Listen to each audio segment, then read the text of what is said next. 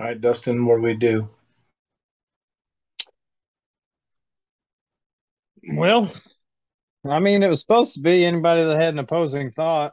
So who here does not think that we're in the new covenant? Or who here thinks that we're in the new covenant? Or is not sure. Or is not sure? I have a question. This is my question. If you're in the new covenant, wouldn't you receive the promises just like you would receive the promises? And what are the promises of the new covenant?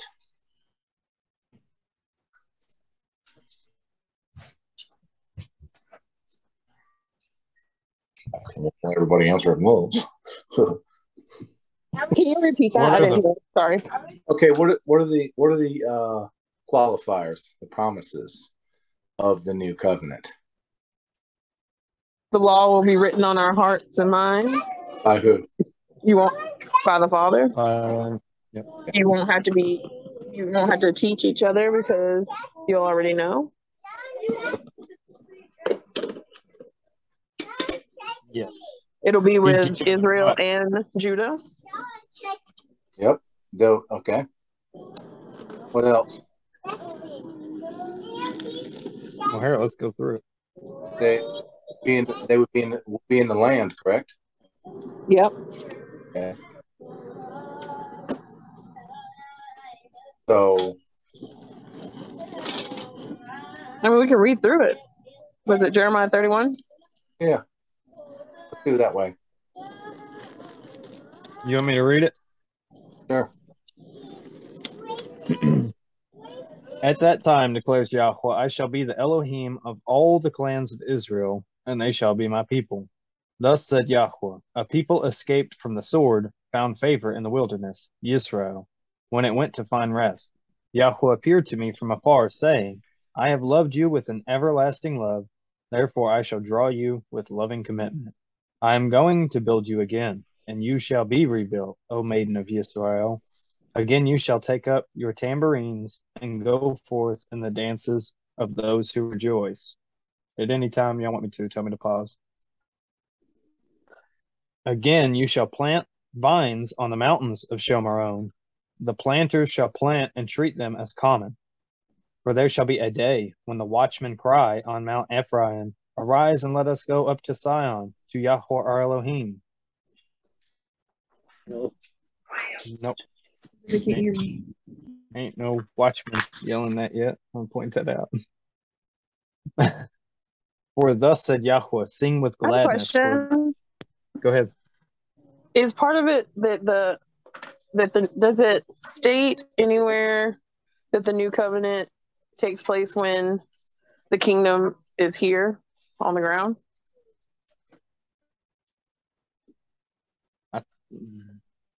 I don't think it does Either in here. like, I don't think does it it does. like point blank say that, or does it like infer that at any point? I'll tell you why I think that. Do what? I think that, but I'll show you why I think that. Oh, okay. Well, verse 12 right here, which we're about to read. Oh shoot. Okay. Sorry. Look at there. Jumping the gun. My bad. Hang on. So it says, For thus said Yahweh, sing with gladness for Jacob, and shout among the chief of the nations. Cry out, give praise, and say, O Yahweh, save your people, the remnant of Israel. See, I am bringing them from the land of the north, and shall gather them from the ends of the earth. Among them, the blind and the lame, those with child and those in labor, together, a great assembly returning here.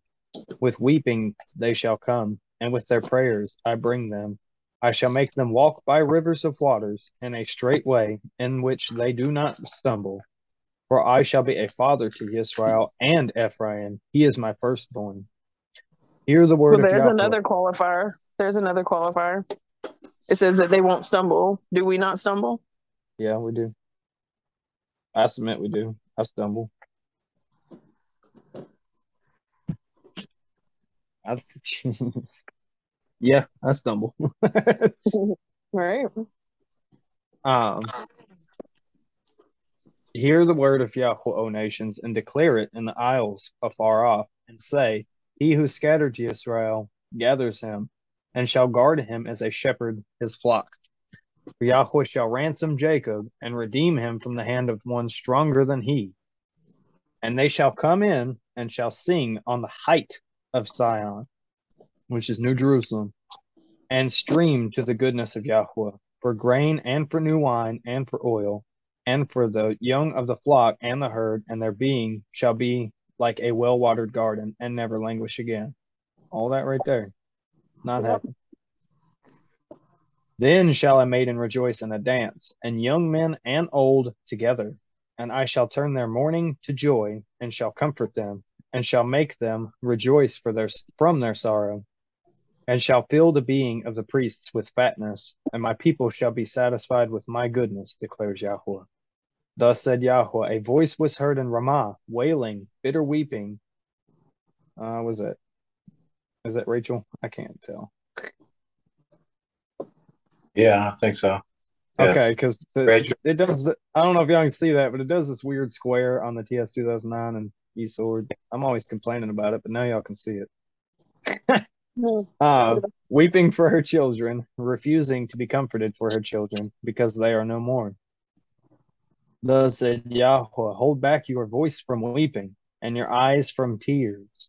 For there is a reward for your work, declares Yahweh, and they shall return from the land of the enemy.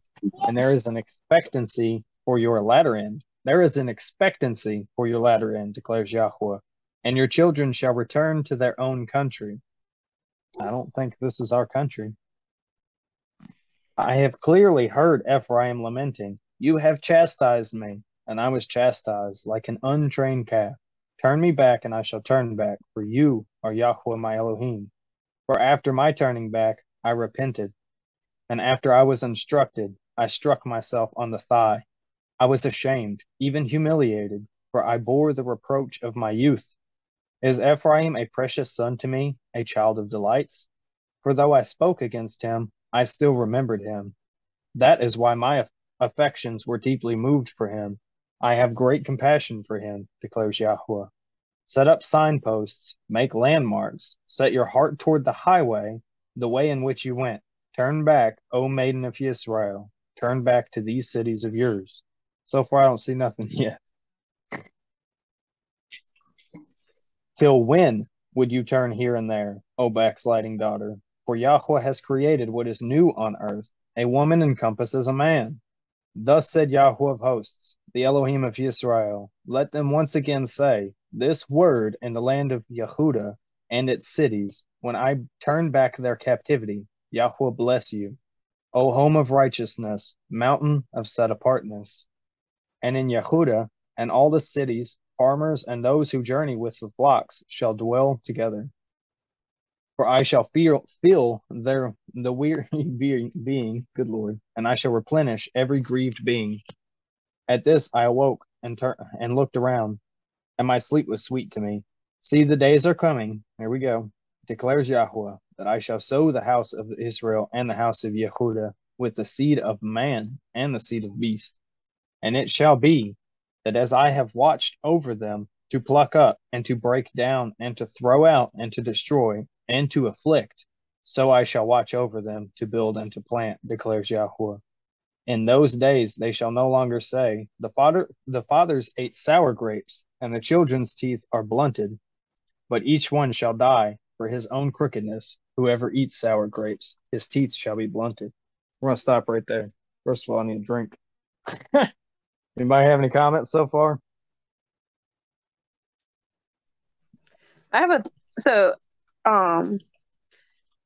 Would you say that scripture right there where it's talking about like the fathers ate the sour grapes and the children's teeth were blunted, it's talking about like us reaping the curses for like 1,000 generations, like, back, what is it, like Deuteronomy, where it talks about the curses and stuff laid out? It's and how talking, the it's talking about the priesthood,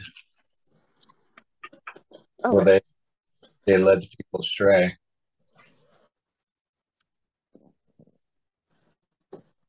Gotcha. That's just my opinion. I don't think it's like every single father. I think it's the leaders, like Abraham's the father of the faith. And these people went astray, Mm-hmm. as it says in Ezekiel.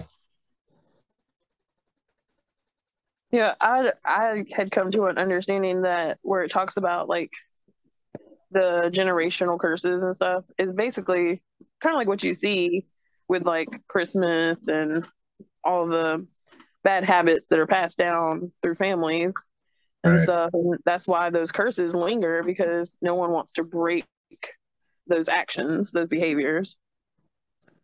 That's what we're That's called to another do. area where you see the over spiritualization too in the church because they're like, oh, let's pray away these generational curses. And okay, we'll come over here and I'll do it. I was actually praying about that one day, and I realized that I had to do work to break those curses. Like I can't just pray and ask the Father, "Oh, take away these curses." Like I have to change my actions. I have to do the things that are going to break those curses. Yep, you had to change your ways. Yeah. Can I say something? Yep. It's really funny. I just did 2 videos on TikTok about generational curses and curses.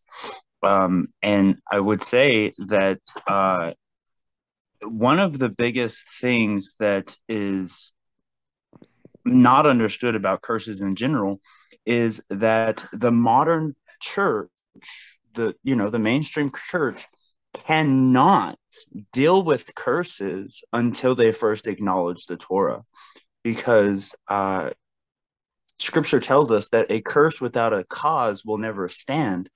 Scripture also says that you cannot curse what God has blessed. It also says that through Christ, the curse can be removed, right? So all the means for the curse to be removed is there.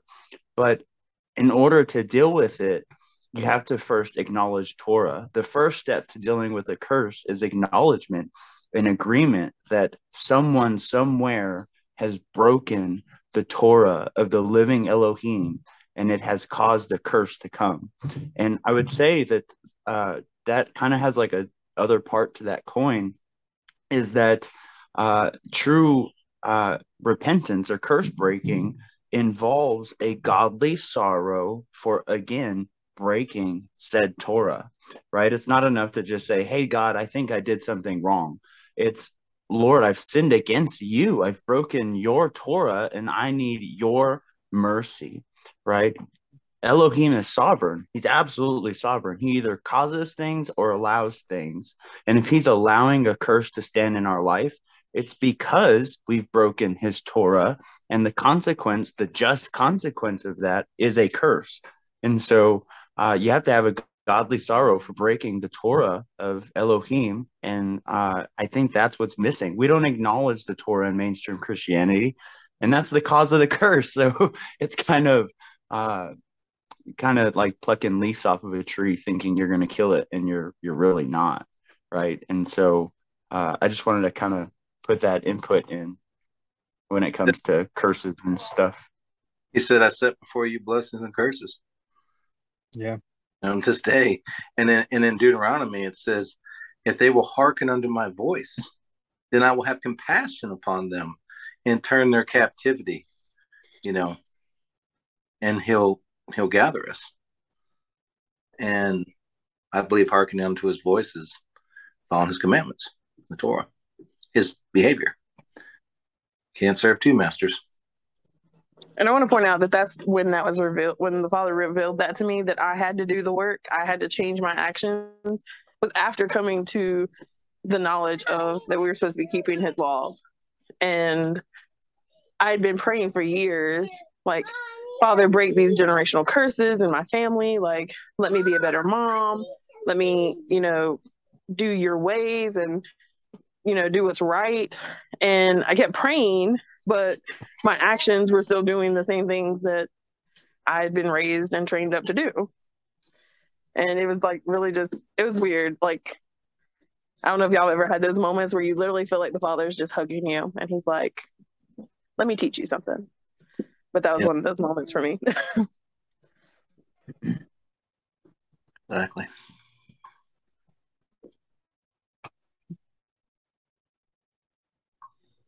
Go ahead, Dustin. Huh? Go ahead.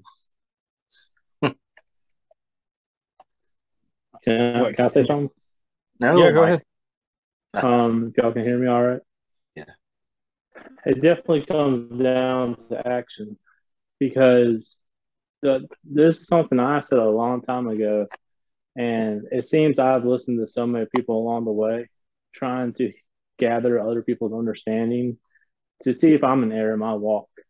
And circling back to what I was before, I started intermingling with all these different people. I remember y'all remember when we did the Saturday night studies, there was some nights where I would put stuff together when I felt led. I would put something together of a study that I've done.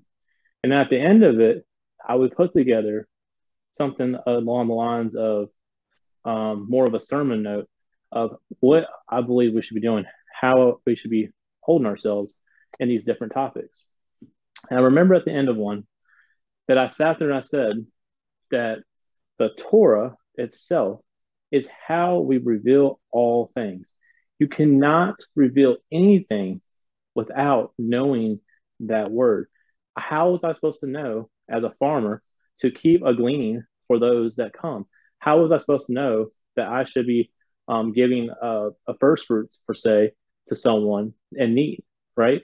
How was I supposed to know these certain things, right? How was I supposed to, and I know what I'm saying, according to today, that's what I do for, our animals, sell that animal, you get the first fruits of the body, you go help someone, right, for the first of that flock. Same thing though, back then they did the sacrifice, they gave their best, they gave their first, right? They gave those things up. And it teaches you to be humble. It teaches you that you can't go this life without the Father. And it teaches you how you should hold yourself in your day to day. The Torah has taught me nothing but these things. And not even, and when I say Torah, I don't even say just the first 5 books. I believe the whole book has commands through it. It shows us lifestyle, how to handle certain situations. Let's look at the kings. Look at King David. Look at the situations that he was in. Look how he even messed up and had fault, and he bounced back and he changed his ways. He repented. And it's shown all throughout Scripture on how to hold ourselves. For someone to say that I just go by the Spirit alone, the Spirit will lead you through that book that's already been written, just as Yeshua said to Satan. When Satan said, "It is written," and Yeshua said back to him, "It's also written." Just because someone says, "Well, this says it right here," doesn't mean that they're correct. We have to go back and we have to look at the whole matter, the whole duty of what's in these books. So when someone just cherry picks something and says, "Oh, that's it right there," you see it? No. Let's look at where it says it 18, 15, 35 times throughout the scriptures, and it has to harmonize as one. Now, if there's 12, if there's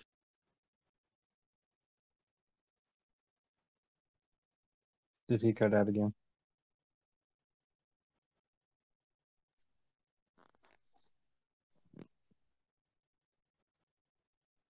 Did I cut out or he cut out? He cut out.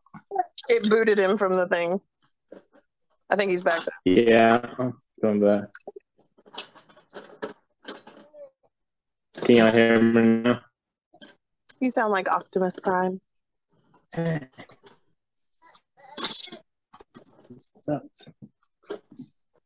Okay, what about now? Good. Okay, so I think the last thing y'all probably heard me say was about the 30. Basically, though, it all boils down to it's already been written down in the book. When someone over spiritualizes everything, that's not the truth. Okay, just because someone says, "Well, I feel my spirit," well, remember one thing: the heart is wicked and deceitful. The heart will lead you in the wrong direction, but the Father's word will stand against it. And a lot of people, I think, forget about that. Now, does that mean we can't have a spiritual side? Yeah, we should have a spiritual side. We should have that awareness, and we should have those things that go off that sound the alarm to us. But at the same time, if your spirit is not lined up with that Torah, your spirit is wrong. So that's all I have to say. Kind of like what I just said. Like, the Spirit was leading me about the generational curses. And that's literally scripture. Like, my behavior has to change the course of action, just like Brother Joseph said. If you're doing the things and you're in error and breaking the Torah, you are subject to the curse. So I can't pray for God to remove a curse from my life if I'm continuing in the actions that caused it in the first place. And that's where you can check what the Spirit leads you in, because scripture tells us to test every spirit, because there's other spirits out there. So when you hyper spiritualize everything and all you do is say, I'm following the Spirit, but you're not testing that spirit to the written word of God, like, that's where you're in error. I'm a mom. I literally will write down our house rules or a chore chart so that my children have a visual representation of what I've told them, because that's how you learn. The more senses you use, the more it's going to be ingrained in your mind. Mm-hmm. Did not Isaiah read from the scrolls? Did not Yeshua read from the scrolls? And they were spiritual. They had spiritual sides, but they still would never contradict what that Torah upheld. They knew better, and everyone else should follow suit what they did. Amen to that. Doesn't Revelations talk about, like, he's the only one worthy to open the scroll and read from it? Like, he's reading a scroll. Like, he's the only one that's ever perfectly. Not only that, but John tells us in 1 John that the Son of God was manifest to destroy the works of darkness, right? And the works of darkness involve witchcraft, curses, demonization, which most people know that by possession, but that's not a biblical term. So demonization. The only power that spirits and curses have over a believer are two things. One of them is ignorance. They will take advantage of your ignorance. Paul tells us, do not be ignorant of the schemes of the enemy, or he'll have advantage over you. And the second one is disobedience. Disobedience to what? Torah. Not just Torah meaning Moses' Torah, but all instructions.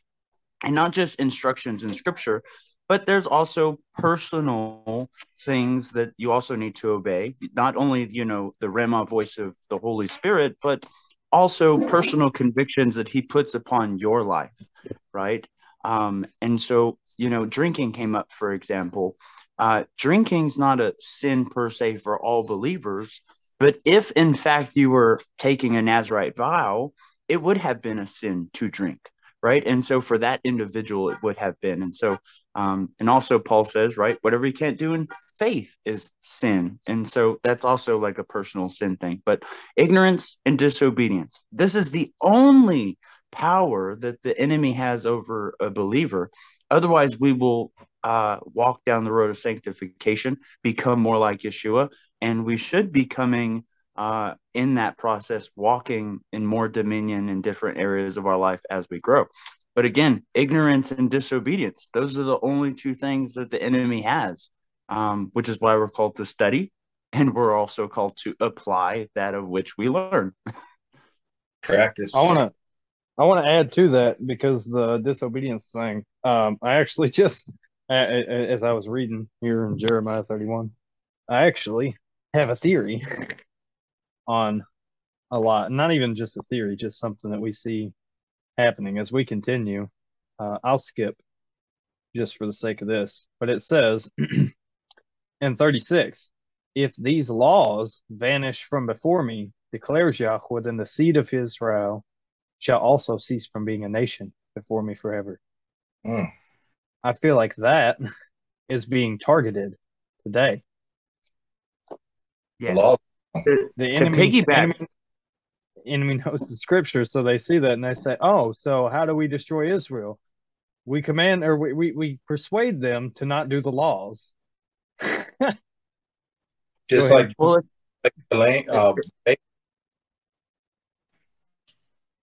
I was going to say, just like Micah adds to that. He says, well, mainstream Christianity will only quote the first half of this verse. But the whole verse is very important, and it piggybacks off of that. Micah says, my people are destroyed for a lack of knowledge. Lack They of have knowledge. forgotten my law, right? Yeah. Like they forget that part. But that also piggybacks that we're destroyed because we've forgotten the Torah. We've forgotten the very basics of how our life should function after receiving the Spirit.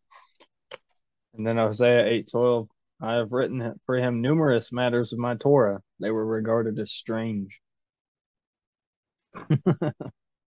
Further on down, it says, to the law and to the testimony. If they walk not according to this, it's because there's no light in them. Yep. So, Yep. The enemy's been doing it since the beginning. He got them to disobey God with their actions. He didn't go in the garden trying to convince them that God didn't exist.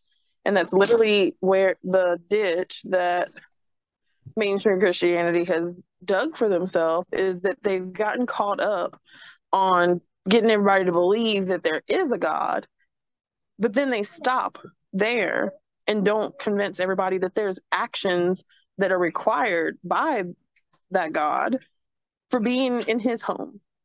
He has house rules. And there's a lack of discipleship in telling people and training them in how to live in the Father's house.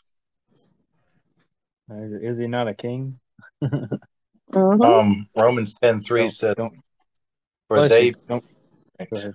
God's righteousness, in going about to establish their own righteousness, have not submitted themselves unto the righteousness of God, which is his Torah.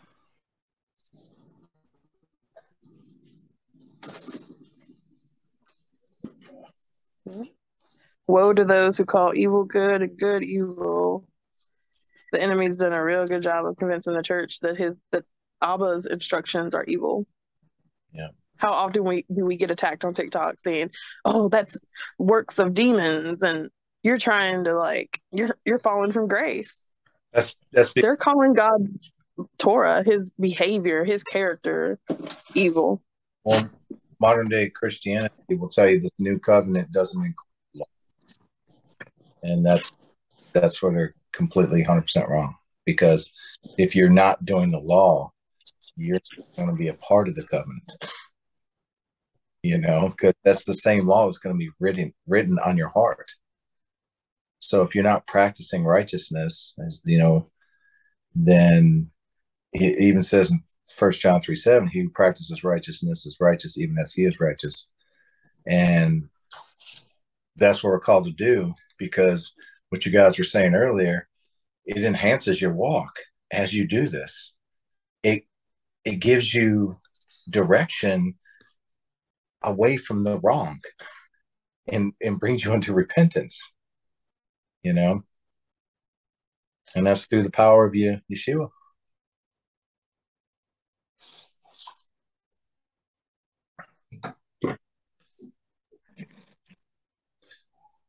I want to just audibly say what I hit in the comment section. This has strategically rebuilt the wall between Jew and Gentile. I wanted to just throw that in there because I believe it's a valid truth to why this has happened. The attack against quote unquote all things Jewish, which is Christianity at the core, which most people don't recognize. But when you dig deep enough to the quote unquote church fathers and some of the creeds and some of the things that they said, it's very anti-Semitic, very anti-Semitic at the core. And the way that the spirit realm works is if you agree to a specific term or agreement, but you're not aware of the fine print, it does not matter. Right? Just like on TV, they put a bunch of blurry words at the bottom, and when you buy it and it breaks, you can't sue them because they technically told you that at the bottom. You just couldn't read it. And they'll tell you that. It's not our fault you didn't have a magnifying glass. We put it on there, right? And it's a loophole. Same thing in the spirit realm. So when someone says, I'm Pentecostal, right? Well, they don't understand all of the true components that went into this denomination to being made, including all of the hurt feelings from the division between the people that rejected the people that started the Azusa Street revival. Like, if you really read it, there's some hurt feelings that were involved in this denomination being birthed. Well, guess what? When you say, I'm Pentecostal, you now take on all the components that made that. Same thing with Catholicism and everything. Well, guess what? It's all anti-Semitic at the core. And so if you're not just claiming I'm part of the kingdom, I'm a child of Abraham by the Messiah, or, biblical statements, you agree to every component that made that thing, even if you don't know about it. It's the same thing like in the natural. If I'm selling drugs for a gang and I don't technically murder anybody, if there's a murder in the gang, I can still get charged by being guilty of association, being a compliant to the gang. It's the same thing when we take these titles and terms and words and councils and, I keep to the Nicene Creed. Okay, well, what part? The part that they put out, or the entire agreement of what was agreed in the discussion that day? Because there was anti-Semitic things that were said that are not posted in the 30-line, creed that they put out, but there were still things agreed on in the meeting that were anti-Semitic and against the Jewish people. Well, if you say, I hold to this, you hold to those things too in the spirit. You also submit to the spirits that cause those things, the principalities and thrones that usher the movement of that.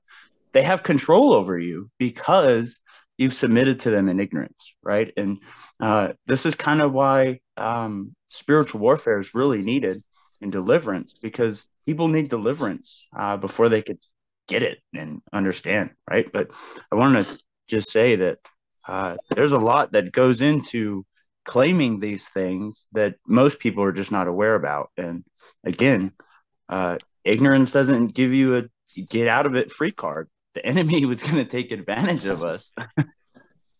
I feel. I have a question. Hold on, real quick. I feel like you're saying. I'll let Micah go before he loses the service. Okay. Yeah, I got a question. You keep bringing up anti-Semitic. Define your term on anti-Semitic when you're bringing that up, please. Anti-Semitic would be against the Hebrew people and anything and everything that has to do with them. You could be anti-Semitic on a small level to say only, the Hebrew people have to eat kosher. Like, well, now you're like coming against the people, right? And then it could be something huge too. Anything. Could be Tzitzit, could be the feast. It could be anything. Anything that comes against the Hebrew people as a whole, or in part. What would you consider the Hebrew people today? I would say that the Hebrew people is biblically would be Israel, which is people that have been grafted in through Messiah. I believe that there's going to be people that are saved later out of the actual lineage, but that's, another conversation. But Hebrew people make up Israel. I would believe all Jews are Israel, but not all Israel's Jews. So you would say like people today, people like ourselves would be the Hebrew people, not just on this, because that anti-Semitic term, and the only reason I'm bringing this up is because anti-Semitic means you literally will kill Jewish people. Like, legitimately, you want to kill them. Like, just that's like that term of anti-Semitic. Right here.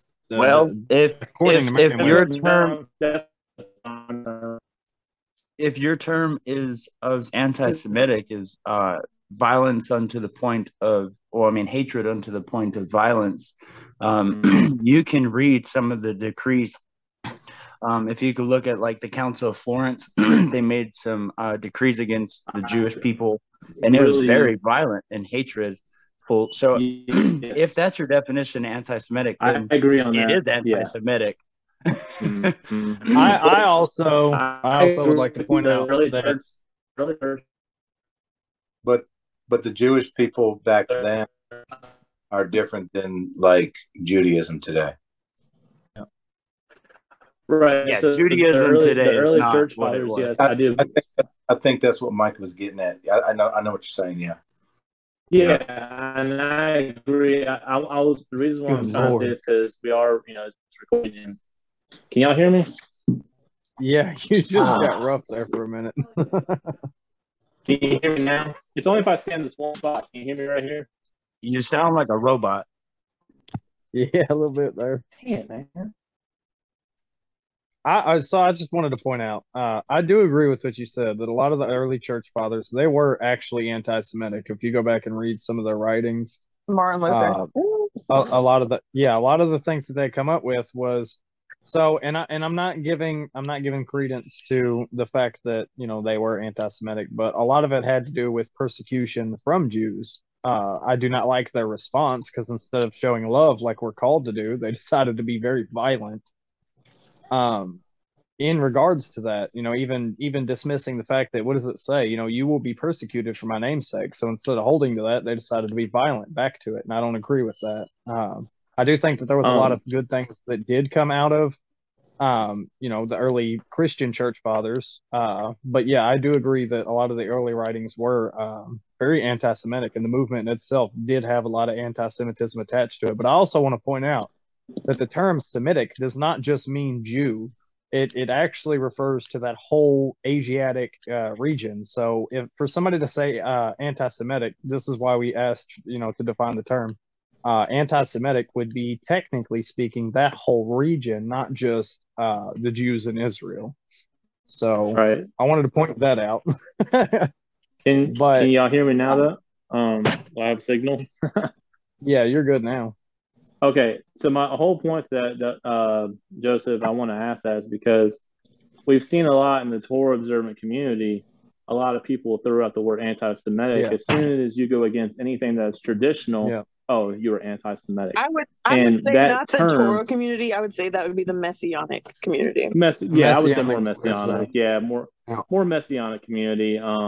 They would say that you're anti-Semitic for going against their traditions of men, when we should most definitely go against the traditions of men if they violate the Torah. If they If try they to are fit Torah, upheld over the Torah, and they're trying to make it almost the Torah, or they're saying you have to do this, then you are now violating what the Torah is. You can't add to it and you can't take away for it. So that's why I was trying to define the anti-Semitic thing.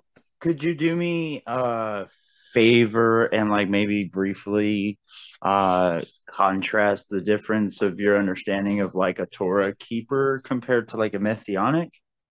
Just so I understand what you're. Messianic is someone that's more traditional. They are ones that would hold more to, you got to wear the kippah, you have to wear the prayer shawl, you have to go to synagogue on Saturday, you have got to do all these things in order to be a part of their congregation. You have got to follow rabbinic authority. You have to follow Judaism. They call them Big Brother Judah. That would be more messianic. Versus Torah observant Hebrew roots more. This is my definition, yeah, by the way. And Hebrew roots would be more, they don't hold to a lot of those traditions. They are more against them, but they also have built upon their own kind of assembly. And then you have people that are literally, I would consider ourselves more in the middle of all that. We're just trying to find a way. We're literally just trying to find what the Father said in His Word and leave it at that, versus having to go. Now, I'm not saying that everyone on either one of those sides are wrong. I'm saying that with those sides, for me, when I'm looking at those sides, is how I'm defining them. I'm not going to fall into a tradition. I'm not going to fall into, I got to do your way, because there's only one doctrine, which is one instruction for all mankind, and that's the words that the Father put forth. So I try to be careful with traditions, and also that comes back to Christianity. I don't follow their traditions. I'm not going to follow tradition. Now, if you have a tradition that doesn't violate Torah, I don't have a problem with it. If you have something that you do doesn't violate Torah, if you want to wear a kippah, fine, by all means wear a kippah. If you want to wear a prayer shawl, I don't think we should be covering our head, but that's between you and the Father. I'm not going to judge you on that. That's your choices. But for you to say that you have to do this or wear a tzitzit a certain way to their standard, no one can prove a standard of actually how the tzitzit is supposed to be worn. I believe you can wear a tzitzit on your belt loops. I believe you can wear a tzitzit on your prayer shawl, however you want to put it on your person. So that's how I kind of look at it. And I think Brother Joseph was absent from the Discord when all the anti-Semitism comments were being tossed around and stuff like that. He probably was, and that's why I'm trying to Yep. define. That's why I'm trying to define these terms right now because there's people in here that have been through a lot of this stuff, you know. Yeah, which is cool, which is understandable, and I don't mind clarifying ever as much as I can. It's just part of conversating. But yeah, I was not in the Discord. I went on a 30-day bicycle mission trip across the country, and I moved into 3 different cities, and I went and homesteaded on a country home for like 90 days with no internet service. And I don't know, I've had a busy year, and so I wasn't on Discord. I wasn't on That's TikTok. awesome. I wasn't on a whole lot of nothing. I was kind of just busy and being a child with our Heavenly Father, and allowing Him just to teach me some more things, and get clarity on some other things, and overall just grow in grace. So, but I'm here It's now. awesome, brother. And so, Sounds and that's awesome. why I'm just trying to define terms, and it's nothing against you. This is just something we have to start moving forward. In the body, we have got to define our terms and define what we're saying, because we're and people are not getting the big picture of what's being said. So that's what I was trying to clarify, because people listening here, I didn't want them to say, "Oh, they walk away." Well, Joseph seems like he's more on the Judaism messianic side, you know. So I just didn't want that to happen. I'm saying you were, but I do agree that the early church fathers were very anti-Semitic on what they did. They were talking about killing the Jews, and that was definitely anti-Semitic for sure. Yeah, absolutely.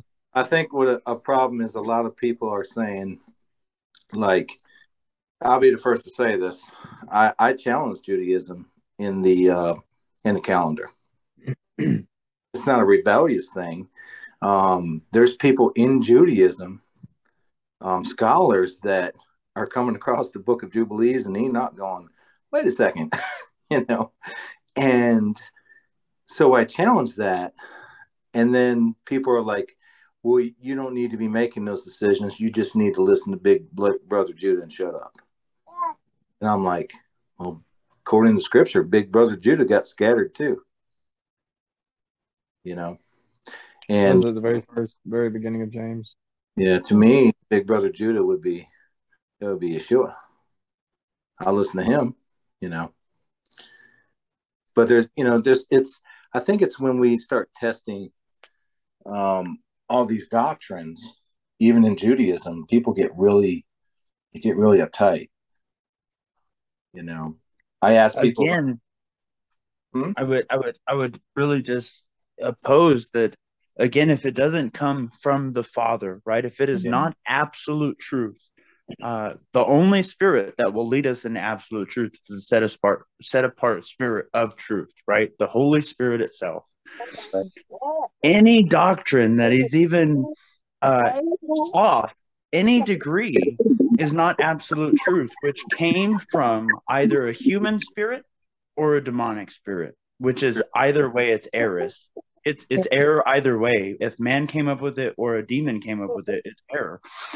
And again, when you hold to certain things and you claim that the Holy Spirit himself told you something that he didn't tell you, you're walking on dangerous ground.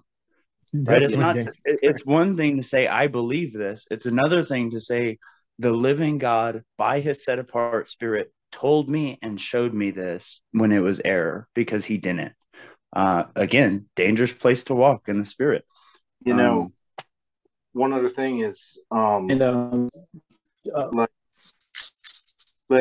I said, I would challenge somebody. I'd ask probably 15 people, hey, can you point to me the 13th month in Scripture?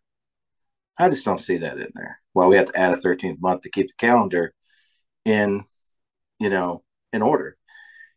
And I did the same thing when I come out of Christianity. I read Martin Luther's letters. And then I found out he wanted to remove 4 books out of the New Testament. And I'm like, I'm not following that guy. There's no way. Right. I'm not following him. He is not a nice person. You know? I want to say one thing, Joseph. I wasn't doing it to, like, diminish what you were saying. It was mainly just to make sure that you were being heard correctly. Because I think I believe what you were saying is not what I like the definition I brought up. I don't believe that's what you were saying. So I just wanted to clarify so everyone knew where you were on that. Because, like I said, there's been lots of misunderstandings happening in our group, and we're trying to make sure it doesn't happen no more. And also, I agree with you what you said as far as both sides, whatever side it came from, if it's not upholding to what God's word is, then it's false. So, but with that being said, I didn't mean to get y'all off on a tangent on this topic. I think maybe y'all should go back to New Covenant, Old Covenant. Yeah, let's do it. I agree. I just wanted to point out that something stood out to me when Brother Joseph was talking about coming into agreement with covenants and doctrines and things. The Hippocratic Oath stood out to me. Like, look how many doctors go into that profession with well-meaning hearts, wanting to help people, and then at the end of the day, they become drug peddlers because they took an oath and they didn't see the whole oath. That's literally like an allegiance to a deity that isn't Abba. So, that came to my mind when he was talking about that. And continuing. Thank you guys for sharing. A lot of good points. All right, so we get to Jeremiah 31:31. See, the days are coming, declares Yahweh, when I shall make a renewed covenant with the house of Israel and with the house of Judah. Again, Hebrews 8 and 10. Not like the covenant I made with their fathers in the day when I strengthened their hand to bring them out of the land of Egypt. My covenant, which they broke, though I was a husband to them, declares Yahweh. Which that right there, I was a husband. That gets into another topic. Anyways, for this is the covenant I shall make with the house of question? Yeah. So when you go back up and it says not like the covenant that I made with their fathers, what is y'all's take away from that? Like what do you think he's saying there when he says that the renewed covenant isn't like that is not like the covenant that he made with their fathers? I think Hebrews 8 kind of explains it pretty well, that it's constituted on better terms because we have a perfect high priest, whereas in the old covenant we see that the priests could and actually were defiled. They took bribes, they weren't acting justly, and a lot of times they weren't even doing the things they should have been doing as far as keeping Torah. Whereas now we have a mediator who is perfect. He walked it out perfectly and still does. And therefore he was granted that position with the authority that he was because he walked it out perfectly. And so he sits as a mediator between us and the Father. That's what I take away from it. It's a different it's a different administration. And yeah, I believe it has to do with the priesthood and the faulty priesthood. Like he made the covenant with the Levites, with Moses and Aaron and all them, the Levites. This one he makes with Yeshua. He uses this new covenant, Yeah.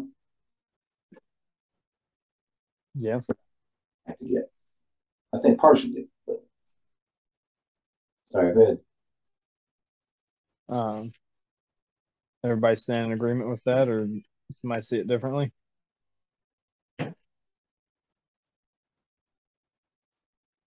Let's build better promises. All right. Yeah, definitely better promises. So now's where we start doing our checklist, our basic checklist. This is the covenant I shall make with the house of Israel after those days, declares Yahweh. I shall put my Torah in their inward parts and write it on their hearts. Anybody see that? Stop right there. I was going to point out that he just says with the house of Israel. So before he said it was the house of Israel and Judah, but now he's just speaking to them as Israel. So it shows that he's brought them back together. You're correct. Agreed. Ezekiel 37. Is that the two sticks? Yeah. Also, I'm not going to say it. Hold on. I was going to go back to that guy on Micah's post, but I'm not going to go. Oh my gosh, don't do that. Not. Let's leave him there. All right. Let me read this real quick. Go ahead. This is Ezekiel. The first part of Ezekiel, he is basically the resurrection. And then he gets down to the second part. And right before it, it says, "And you shall know that I am the Lord when I have opened your graves, O my people, and brought you up out of your graves. And I shall put my spirit in you, and you shall live, and I shall place you in your own land. Then you shall know that I am the Lord. I, the Lord, have spoken it and performed it, saith the Lord. Then the word of the Lord came to me again, saying, Moreover, son of man, take thee one stick and write upon it for Judah and for the children of Israel, his companions. Then take another stick and write upon it for Joseph and the stick of Ephraim, and for all the house of Israel, his companions, and join one to another into one stick, and they shall become one in thine hand. And when the children of thy people shall speak unto thee, saying, Wilt thou not show us what thou meanest by these? Say unto them, Thus says the Lord God, Behold, I will take the stick of Joseph, which is in the hand of Ephraim, and the tribes of Israel his fellows, and I will put them with him, even with the stick of Judah, and make them one stick, and they shall be one in thine hand. And the two sticks wherein thou writest shall be in thy hand before thy eyes. And say unto them, Thus says the Lord God, Behold, I will make the children of Israel, I will take the children of Israel from among the heathen, whither they be gone, and I will gather them on every side and bring them into their own land.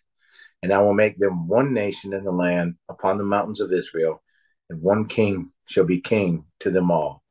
And they shall be no more two nations, neither shall they be divided into two kingdoms anymore at all. And let me keep reading. It says, Neither shall they defile themselves anymore with their idols, nor with their detestable things, nor with their transgressions, their sins.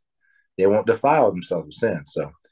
But I will save them out of their dwelling places wherein they have sinned, and will cleanse them, and they shall be my people, and I will be their God. And David, my servant, shall be king over them, and they shall have one shepherd. They shall walk in my judgments and observe my statutes and do them, and they shall dwell in the land that I have given unto Jacob, my servant, wherein their fathers dwelt, and they shall dwell therein, even they and their children and their children's children forever, and my servant David shall be their prince forever. Moreover, I will make a covenant of peace with them. It is an everlasting covenant with them, and I will place them and multiply them, and will set my sanctuary in the midst of them forever. My tabernacle also shall be with them. Yes, I will be their God, and they shall be my people. And the heathen shall know that I, the Lord, do sanctify Israel, when my sanctuary shall be in the midst of them forevermore. Pretty hard to refute that. That's the kingdom right there. Yeah. With Israel. Which is not now. His tabernacle in the midst of them. Well, it says I'll open your graves and cause you to come up out of your graves. You're not coming down from heaven. What? Can y'all break that? Can y'all break that down in layman terms for the ones that are a little slower in this? I got you. Maybe go through a little bit slower with them. That's the kingdom. Like I said, the first part of Ezekiel, he's causing the bones of Israel to come together, and he prophesies and he says, Lord, how can these bones live? And he says, breathe, breath into them. And they became an exceedingly great army. And they lived. And then he goes on to say that he's going to bring Israel up out of their graves, and he's going to take the house of Judah and the house of Israel and put them back together because they've been scattered. Remember, the 10 tribes got sent off to Assyria, and then the 2 tribes got sent off to Babylon, and they came back. But Syria, they didn't come back. But it doesn't mean that Israel can't ever come back. That's nowhere in Scripture, because the prophetess in the New Testament that was in the temple, she was from the tribe of Asher. So there's people that teach that they're lost, they can never come back. Yeah, they can. Anybody can come back if they repent. So you have the 2 sticks. Right now, the house is divided. Even in Acts 1, the disciples asked Jesus, is this the time you're going to restore the kingdom back to Israel? And he says, it's not for you to know these times. The house has been divided. We're going to get back together one day, but it's going to be in the kingdom, and it's going to be the whole house of Israel. And one more thing, guys. Now, I'm going to interrupt you, Dad. I'm not trying to interrupt you. When you're speaking these stories too, remember there's people in here that don't know these stories, and they might not understand them. So maybe you could expound. Like, you don't have to go through the stories, but kind of like explain what those stories were, because they might not have heard those stories yet. Like when the Levites went astray during King Solomon's time, and 2 tribes were given to Rehoboam, which is King Solomon's son, right. And then King Solomon's servant Jeroboam, 10 tribes are given to him, and that goes into the woman at the well in Samaria. That's she's part of the 10 northern tribes, because Jeroboam didn't want people going down to Jerusalem to worship, so he set up 2 golden calves. But the qualifier, though, to me, is you're going to be in the land. And it says it's the land that their forefathers lived in. Well, according to the dimensions of the New Jerusalem, when it comes down out of heaven, it's going to encompass all that land over there. So they would be in the land, But also Abraham in Hebrews, I believe it's Hebrews 11, 7 through 9 or 8 through 10 or something. He says he looks for, hold on, let me read that real quick. Hold on a second. Ezekiel is that's my favorite chapter. Ezekiel 37, it gives you the whole thing. Okay, it's Hebrews 8 through 10. It says, by faith, Abraham, when he was called to go out into a place where he should after receive for an inheritance, obeyed, and he went out, not knowing whither he went. By faith, he sojourned in the land of promise, as in a strange country, dwelling in tabernacles, with Isaac and Jacob, the heirs with him of the same promise. For he looked for a city which hath foundations, whose builder and maker is God. So he's talking about the kingdom of heaven, the actual kingdom. And a lot of people, I don't think, believe it's a real place. I think there's a lot of people that don't think it's a real place. Yeah, it's where Yeshua is right now. He's in the holy. I would say that it's the Garden of Eden that was taken up into the firmament during the flood. I agree with that. That's just me. I think it says that in Baruch and 2nd Ezra. I think it describes the Garden of Eden that was taken up. Yeah. But here's an interesting scripture at the very bottom of Hebrews 11, 39 and 40. It says, and it says, by faith Abraham, by faith Enoch, by faith Sarah. It goes through all the patriarchs in the whole Bible. And at the very end, it says, all these having obtained a good report through faith, received not the promise, God having provided some better thing for us, that they without us should not be made perfect. That's the resurrection. Yeah. To me, that's when the new covenant, Jesus said, the one who endures to the end will be saved. Nobody knows. Yeah. You don't know if you're saved right now. You'll know when you're saved when you come up out of that grave. Exactly. You know? Isn't This that is what why Yeshua was talking to Nicodemus about? Yes. To be born again? Yes. Yeah. To be born Can I water. read a scripture? Can I read a scripture on this? Yes. In Matthew chapter 8, when Yeshua is encountered by the Roman guard, and he says, my servant is paralyzed. Can you come to me? Come to my house. And Yeshua says, yeah, I'll go. And then he says, I'm not worthy for you to come. Just say the word, right? In verse 11 of that encounter in chapter 8, Yeshua makes a statement, and he says, and I say to you, many shall come from the east and the west, and they shall sit down with Abraham and Isaac and Jacob in the kingdom of heaven. Some other versions will say they'll sit down with him at the feast in the kingdom of heaven. But either way, Yeshua made a statement that we in the kingdom of heaven will get to sit down with the very fathers of our faith at the Yes. feast. And the reality is, I have not seen them yet, and I look forward to the day in which I do, but I haven't. And so we're not there yet. It's a prophecy yet fulfilled. I'm gonna tell you right now. I agree with that, but I'm looking forward to seeing Paul because I'm gonna apologize to him on behalf of me and everybody else that twists his words, man. It says right here, Joseph, you asked earlier, it says, but the very next verse, but the children of the kingdom shall be cast out into the outer darkness. There shall be weeping and gnashing of teeth. So to me, there's still people in Isaiah 2:3. Well, let's go back to where Yeshua says, hey, Lord, Lord, let us in.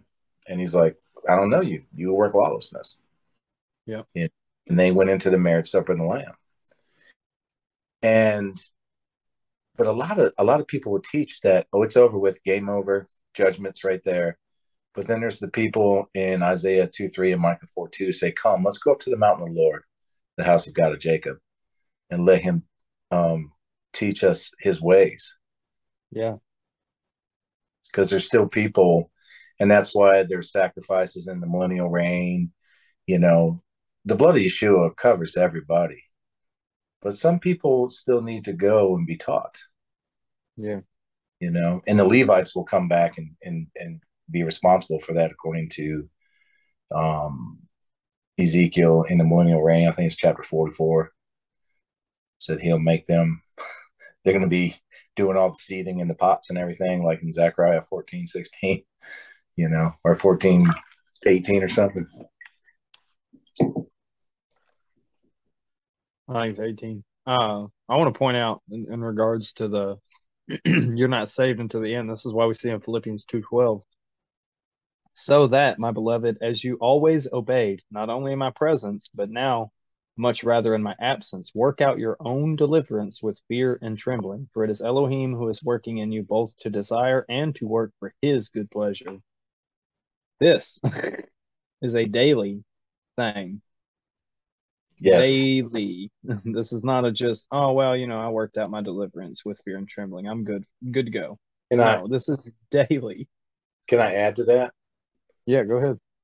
Philippians 3:10, it says, that I may know him and the power of his resurrection and the fellowship of his sufferings, being made comfortable unto his death, if by any means I might attain unto the resurrection of the dead. Not as though I have already attained, either not as though I've already attained, either we're already perfect, but I will follow after, if that I may apprehend that for which also I am apprehended of Christ Jesus. So he's saying right here, the resurrection hasn't happened yet, and he's looking for, trying to follow Christ so that he can take part and attain a spot for himself in that resurrection, because he can't raise himself. And I think that's where people get the new covenant. They're like, well, you're in a new covenant. Well, how are you in a covenant where you don't receive any promises yet? Because it's in First Corinthians or Second Corinthians 1:22, it says we received a down payment of the Holy Spirit. And that down payment, I was talking to Mike one day, I was like, when you go buy a car, you put a down payment down, but that ain't your car. You're leasing that car until you pay the last payment. Correct? Yeah. They can come take it anytime. Or You look know? at it like an engagement. Yeah, You don't like, go and do the marriage things until you're actually married, exactly. but you live like with that promise of like that's coming. Like you don't Right. go off and commit adultery while you're engaged. Right. Stay faithful to that person, but Because you're you also probably not, won't be you getting know. married. You know, that's a better analogy right there. Like to marriage, like you and your spouse aren't gonna consummate that marriage until you're married. And it's like when we receive, it says the dead in Christ will rise first. Those who remain alive will be caught up in the air together with them, and they will forever be with the Lord. That's the resurrection, the marriage supper of the Lamb getting ready to happen, and He's going to write that law in your heart right there, and you'll never transgress it again, because we're practicing for the real thing. It says right there in hold on a second, 1 John 2:29, it says, if you know that he is righteous, you may be sure that everyone who practices righteousness has been born of him. We're supposed to practice that behavior. So, what are y'all's thoughts on that?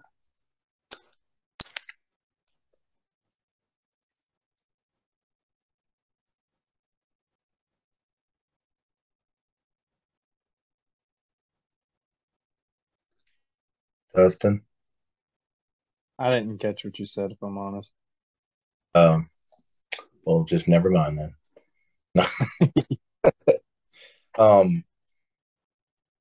I just believe we have a down payment of the Spirit, but so did Moses. Remember when he gave it to remember he poured it out on the 70 elders, and then some other people got a little dose of it, Eldad and Medad, and they was like, they're over there prophesying. Yeah. Yeah. And they were, just let them prophesy then, dude. Leave them alone. Like they act like, and I think the Spirit is renewed every Shavuot. You come back to the Father. It's more of that. The Holy Spirit was operating in the Old Testament too. Yeah. So. I like your version because it says renewed. Renewed. Yeah. I do too. But here's the thing with Christianity, if the law's been done away with, and that's what they believe the new covenant is, the law is done away with, it's written on my heart already, then I always used to ask people, what's Leviticus 19 say? Or just out of the blue. I think I asked this guy, Micah's brother-in-law, and he had no clue. I'm like, I thought the law was written on your heart. You should know all of it. So I'm still learning it. I know everybody in here is probably still learning it. I'm still learning it. Yeah, I mean, I'm not made perfect yet, so just I that still one. still need to show myself approved. Say again. I said I still have to study to show myself approved. Yeah. What does it say in Revelation? He that endures to the end, and overcomes, will I grant him authority to sit on my throne as I sat on my Father's throne. If you're not sinning anymore, then what are you trying to overcome? That's why we practice. Yeah, and that goes back to the whole grace thing. Like, what do you have grace for? Like law's done away with. What do you need grace for? Yeah, you get rid of the law, you don't need grace, right? You don't need grace. You just do whatever you want. Yeah, that's the hype. That's, well, Romans says, "Let each man be persuaded in his own mind." Yeah, it's 8. All right, let's continue on with this. It says, "I shall put my Torah in their inward parts," not done yet, "and write it on their hearts." I think that the way that I interpret this is we're learning and doing these things, and they're slowly being written on our heart. But that still doesn't qualify as this, because this means the fullness of it will be written on your heart. And if you go back to, what is it, Ezekiel 36, it talks about, "I will put my Torah or my spirit in you and cause you to walk in my commands, my laws, my statutes." Jeremiah 31:34, "And no longer shall they teach each one his neighbor and each one his brother, saying," this word's important, "saying, know Yahweh." So this is what they are being taught. We still have to teach people this. "For they all shall know me, from the least of them to the greatest of them, declares Yahweh. For I shall forgive their crookedness and remember their sin no more." Again, we just said we're not saved until the end. So this has not happened yet. We still have to repent of everything that we sin, of every sin that we commit. I got Do another what? one. Go I got ahead. another. I just want to back up a little bit where it says, "Not according to the covenant that I made with them, and the day that I took them took them by the hand to lead them out of the land of Egypt." Right. Remember we read that scripture the other day? I think it's in Jeremiah 23, where it says, hold on, read a quote. 23, 5-7. Yeah, hold on a sec. Mm, yes, it says right here. There in 7, it says, "Therefore, behold, the days come, that the Lord, saith the Lord, that they shall no more say, the Lord liveth, which brought up the children of Israel out of the land of Egypt, but the Lord liveth, which brought up and which led the seed of the house of Israel out of the north country and from all the countries whither I had driven them." And they shall dwell on their own soil. Yes. Not saying that, because that would be the resurrection. It would be the millennial reign too, because that Kick in off their the own resurrection, and you got the glorified saints going in like Revelation 20. It's like, "Blessed are he that take part in the first resurrection, on such the second no power over them." Yep. And there will be priests of God and kings, because he's going to delegate the earth out to his loyal, his loyal people, and help them rule and reign. That's why there's going to be priests and kings and Yeah. Good stuff. One thing in the same book. One thing I like about Sean Griffin, he brought to my attention. He brought that one character in the Bible that everybody forgets about, and it's the New Jerusalem, the Holy Mountain, Zion, David's Tabernacle, Ezekiel's Temple, whatever you want to call it, and that's a character in the Bible. She travails to give birth to her children. Yeah. This is why, a side note, which I was going to go there earlier, who do we say the bride is? It says in the Revelation, the bride is the New Jerusalem. Come, let me show you the bride. The New Jerusalem, holy city, which comes down from God. Says it.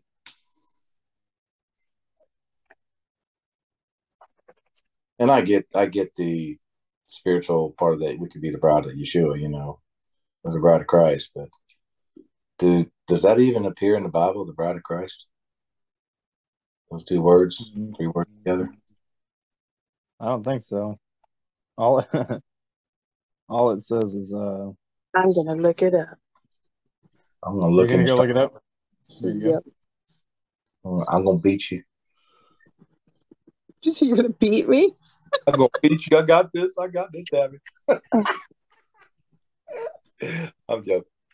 Oh, interestingly enough, Revelations 21:2 comes up. Nope. I You know also what's really Holy funny? City, New Look at the Jerusalem screen. coming down out of heaven from God, prepared like a bride adorned. Yep, that's the one that popped up. Um, Revelations 21:9. Those are Yeah. literally the only two that come up It when does you say, type that in. it says, Then one of the angels who had held the seven bowls filled with the seven last plagues came and spoke with me. Come, I will show you the bride, the wife of the Lamb. That's 21:9. 21:2. I also saw the holy city, New Jerusalem, coming down out of heaven from God, prepared like a bride adorned for her husband. it says right here in second Second Corinthians 11:2. It says, "For I am jealous for you with the jealousy of God Himself. I promised you as a pure," and it says bride, but the actual Greek word there is virgin. "I promised you as a pure virgin to one husband, Christ." Doesn't say bride. And see that's something. That's another thing that been taught. You're gonna learn that in every church. You're the bride of Christ. No, you're not. You're the wedding guest. Because I want to do a study so bad where we go over all the things that Yeshua says about the kingdom, because he talks about the kingdom like that's the gospel is the kingdom, and he Yeah. talks about so much and no one, like, it's just so glossed over. And he talks about like the kingdom of God is like this, the kingdom of God is like that. And I think that would just be such an edifying study. That would be a good one. Yes. That would be a good one. You know, it says in Matthew 18, Matthew 5:18, where it says, hold on a second. Is it Matthew? Yeah, 5:18. It says, "For verily I say unto you, till heaven and earth pass, one jot or tittle shall in no wise pass from the law and be fulfilled." And then you just go to Revelation 21, verse 1. It says, "And I saw a new heaven and a new earth." Oh, sorry. "A new heaven and a new earth, and the first heaven and earth were passed away, and there was no more sea. And I, John, saw the holy city, New Jerusalem, coming down from God out of heaven, prepared as a bride adorned for her husband. And I heard a great voice out of heaven saying, Behold, the tabernacle of God is with men, and he will dwell with them, and they shall be his people, and God himself shall be with them and be their God. And God shall wipe away all the tears in their eyes, and there shall be no more death, neither shall sorrow nor crying, neither shall there be any more pain, for the former things have passed away." And he that sat upon the throne said, "Behold, I make all things new. I make all things new." Right, because these words are faithful and true. Yes. It is done. I was gonna say one thing real quick. I think Dustin, you can put that on for our next. So the next Sunday we're gonna be talking about Sheol, and then after that we can do the one that Jenny wants to do. Sheol's a good one. That's what I've been looking into, which I've been slacking, not gonna lie.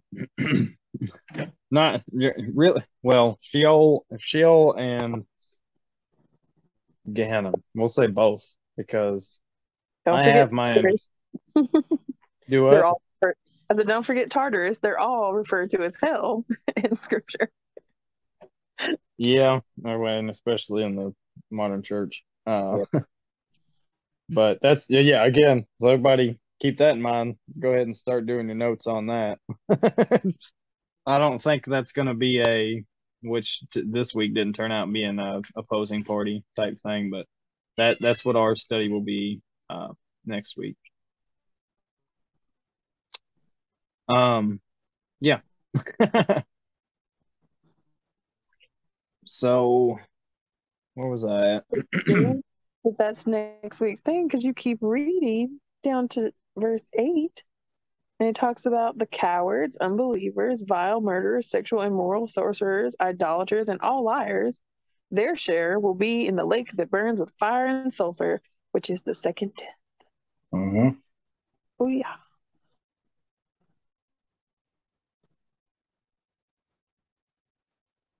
So, let's talk about this covenant. All right. Anyhow. So it says, I remember their sin no more. Thus said Yahweh, who gives the sun for a light by day, and the laws of the moon and stars for a light by night, who stirs up the sea and its waves roar. Yahweh of hosts is his name. If these laws vanish from before me, declares Yahweh, then the seed of Israel shall also cease from being a nation before me forever. Thus said Yahweh, if the heavens above could be measured, and the foundations of the earth searched out beneath, I would also cast off all the seed of Israel for all that they have done, declares Yahweh.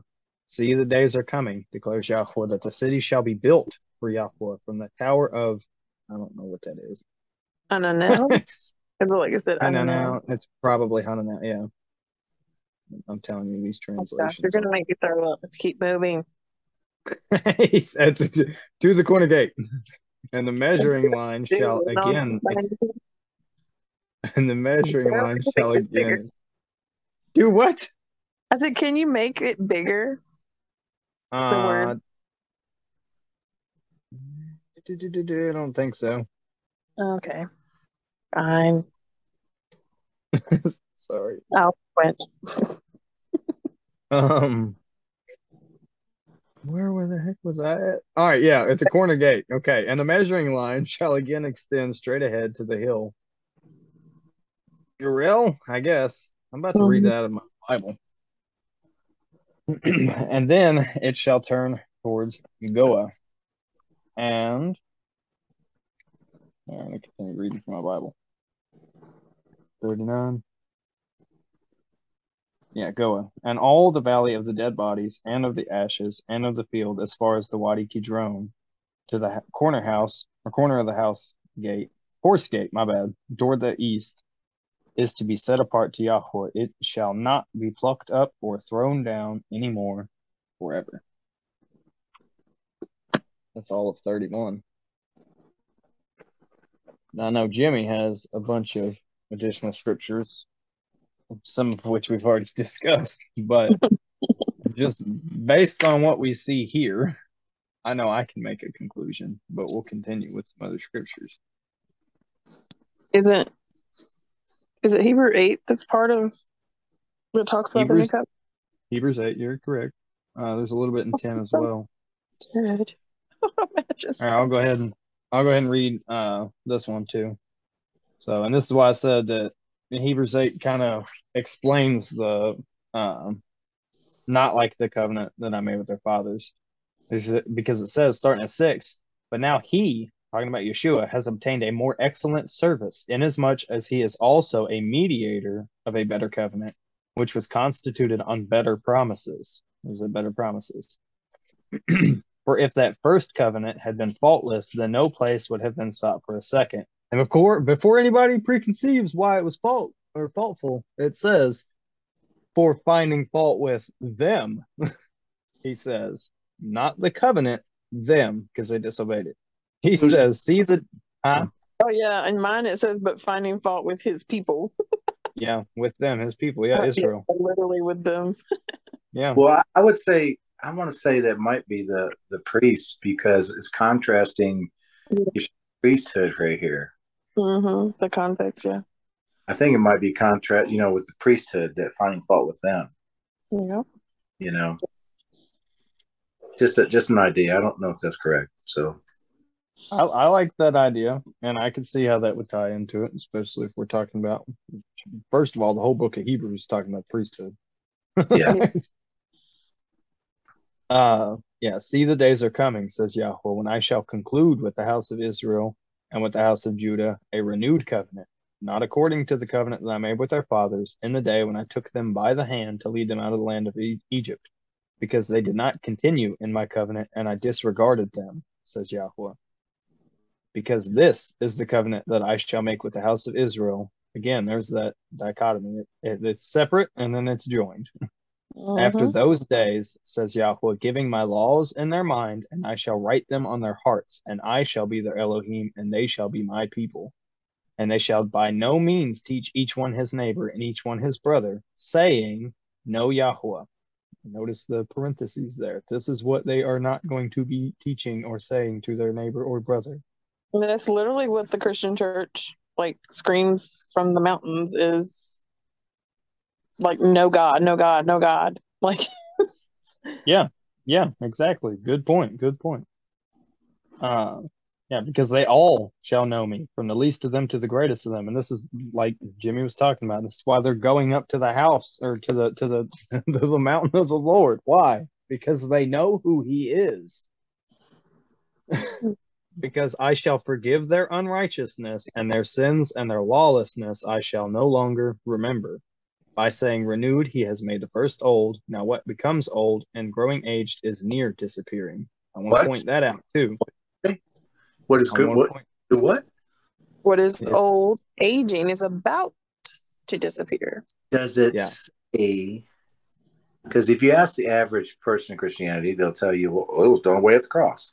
Well, why is this? Why is the writer of Hebrews saying it's ready to vanish away? Because Yeah. it's not away yet. It's I submit that from the time that he started giving us his promises until the time that it is instituted, it is ready to be disappearing. Yeah.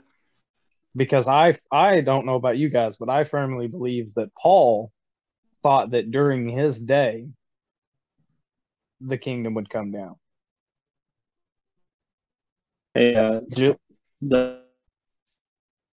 Yeah. Can you hear me?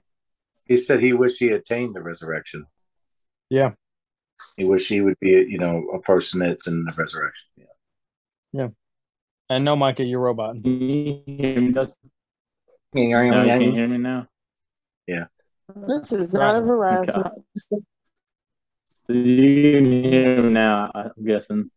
There was a sister, I think, in our chat, maybe in Discord, that she had a question, if you could address that. Is she in here now? Yes. Oh, okay. All right. So I was going to call you after the call, but so basically what we have summarized, I don't know if you were in here for it, so we'll bring back up Revelations 21:2 and 9. The bride of Messiah is the set apart city, the renewed Jerusalem, the new Jerusalem. Because it says right here, I don't know if you can see the screen, and I, John, saw the set apart city, renewed Jerusalem, coming down out of heaven, or out of the heaven from Elohim, prepared as a bride adorned for her husband. Messiah is called the bridegroom, correct? So now we see, and then there's Revelation 21:9, in case there's any contention. And one of the seven messengers who held the seven bowls filled with the seven last plagues came to me and spoke with me, saying, Come, I shall show you the bride, the Lamb's wife. And he carried me away in the spirit to a great and high mountain. This is the mountain we were just talking about. And showed me the great city, the set apart Jerusalem, descending out of the heaven from Elohim, having the esteem of Elohim, and her light was like a most precious stone, like a jasper stone, clear as crystal. And it goes on and it gives like complete measurements and explanations of what this city looks like. So it's a real place. It's really in the heavens. It's really going to come down. And this is what is called the Lamb's wife. And we know that the Lamb is Messiah. So there's your answer on who the bride is.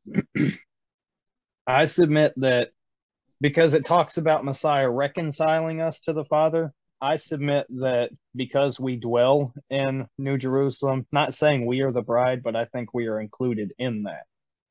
But the bride is specifically called New Jerusalem in the text, at least what we just read.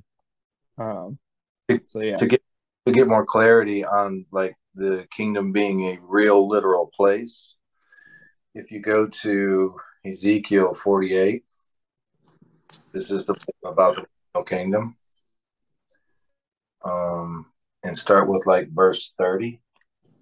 Because it goes down to tell you there's a gate on the east side, the west side, the north side, and the south side, right? Yeah. It doesn't tell you the tribes. But if you go to Ezekiel 48, 30 through 35, it tells you exactly. Yeah. Are And it gives you the measurements too. Yeah. Yep. So, So it's an actual place. real And then, place. and then as far as if we are in the new covenant, I'm not sure how much you got of that, but the way that I can summarize it is when you go through Jeremiah 31, the number one, and Janie brought up a good point. Jeremiah 31:34. And no longer shall they teach each one his neighbor and each one his brother, saying, Know Yahweh, know the Lord, for they all shall know me, from the least of them to the greatest of them, declares Yahweh, for I shall forgive their crookedness and remember their sin no more. Every church in existence right now is proclaiming this from the mountaintops. Know the Lord, know the Lord. They're The trying Great to tell you to Commission. know God. Yeah. So this is still happening today.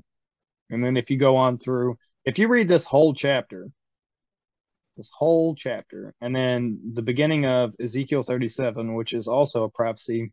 So, all right, in here, I'll show you how it ties together as well. Because it says in the beginning of when it's talking about the new covenant, it says, yeah, in 31:31, I shall make a renewed covenant with the house of Israel and with the house of Judah. And then you go down to, where's it at? It's just a few verses down Yeah, where I it know. says, I thought it was this is the next. covenant. Yeah, this is the covenant I shall make with the house of Israel. So now it is no longer two separate, because remember the two house split. If you go back, I think it was in Kings. Wasn't it in Kings? Samuel, I think. No. My, It is in I think it Kings, was. I think. I think it was in Kings. Yeah, where the house is split, and then you have the northern tribe of Israel, and then the southern tribe or the southern house of Judah. And he says so they have to come together, right? And then we go over to Ezekiel 37. And what, are you laughing at me? Because you keep saying do every time you transition. Starting in verse 12, first of all. Yeah, starting in verse 12, it talks about therefore prophesy, and you shall say to them, Thus said the Master Yahweh, See, O my people, I am opening your burial sites, and shall bring you up from your burial sites, and bring you into the land of Israel. Okay, so this is the resurrection. And then it talks about further down in verse 16, and you, son of man, take a stick for yourself and write on it for Judah and for the children of Israel, his companions. Then take another stick and write on it for Joseph, the stick of Ephraim, and for all the house of Israel, his companions. And bring them together for yourself into one stick, and they shall become one in your hand. This right here is parallels what happens right there in Jeremiah 31, where it no longer is the house of Judah and the house of Israel. It's just the house of Israel. They become one. They are brought back together. And then it goes on to expound on how they're all scattered all over the earth, and he shall bring them from all four corners of the earth back to New Jerusalem. So again, we'll go through some more scriptures, but I'll go ahead and I'll make my case. We are not in the new covenant. And a lot of people have problems with this because they think that, oh, if we're not in the new covenant, you're not covered by the blood of Messiah, or you can't be forgiven, and all these things. And it's predicated on emotion. And I understand why they say that, but it doesn't take away from anything that Messiah does, because we walk by faith. If these things have already happened, there's no faith. I can just say, oh, that's right there. I see it. We walk by faith. We have faith that these things will come to pass. We have faith that these promises will be fulfilled by the Messiah. That's where our faith comes in. We read the text and we don't think like the other people in the world, like, there's no God and none of this stuff's going to come true. We know it's going to come true because we have faith. And we await the day, to see whether we are called in the first resurrection, because blessed are the ones that meet the first resurrection. I got Oh. something to add to that too. Go I ahead. was going to show Kayla this, since she missed it. In Hebrews 11, it's going through all the patriarchs in the Bible. It says, by faith Abel, by faith Enoch, by faith Noah, and then it gets down to Abraham. It says, by faith Abraham, when he was called to go out into a place which he should after receive an inheritance, obeyed, and he went out, not knowing whither he went. By faith he sojourned in the land of promise, as in a strange country, dwelling in tabernacles with Isaac and Jacob, the heirs with him of the same promise. For he looked for a city which had foundations, whose builder and maker is God. It keeps going down there and it says, by faith Sarah, by faith David, and it just by faith Jacob, by faith Isaac, by faith Joseph, by faith Moses. It keeps going down. But when we get to the very bottom, it says, all these having obtained a good report through faith, received not the promise, God having provided something better for us, that they without us should not be made perfect. To me, that's a clear-cut case that we don't get the promises of the new covenant, which is a immortal body in the land with God's law written on your heart. We don't do it until the resurrection, until Christ comes back and it says the dead in Christ rise first, and those who remain alive will be caught up in the air, and thus they shall forever be with the Lord. Plus the scripture that Brother Joseph threw out, Matthew 8:11. Was it 8:11? Is that yeah. It says, and I say unto you that many shall come from the east and the west and shall sit down with Abraham, Isaac, and Jacob in the kingdom of heaven. And that's not happened yet because they haven't received the promise yet. Just like us. It's appointed for all men to die once. And after that comes the resurrection. So I think that he made a covenant to become our high priest. And he said, this is my body and this is my blood that I shed for you. And he was telling the Pharisees to eat and drink of his body and blood. That doesn't physically, they didn't understand. It means you're going to do what Messiah did. You're going to suffer the same persecutions. You're going to have to do the same thing he did, as in 1 John 2:6, it says, if you abide in him, you have to walk even as he walked. And it's just about his sufferings. You know, you can be hated for his namesake. And that's who he says, do this in remembrance of me. Do what? Walk this faith out in remembrance of me. Walk this faith out. This is the covenant I'm making with you. I'm going away to become your high priest. And when I leave, I'm going to send you the comforter. And he's going to lead you into all spirit and truth. And that's the promise he gave us.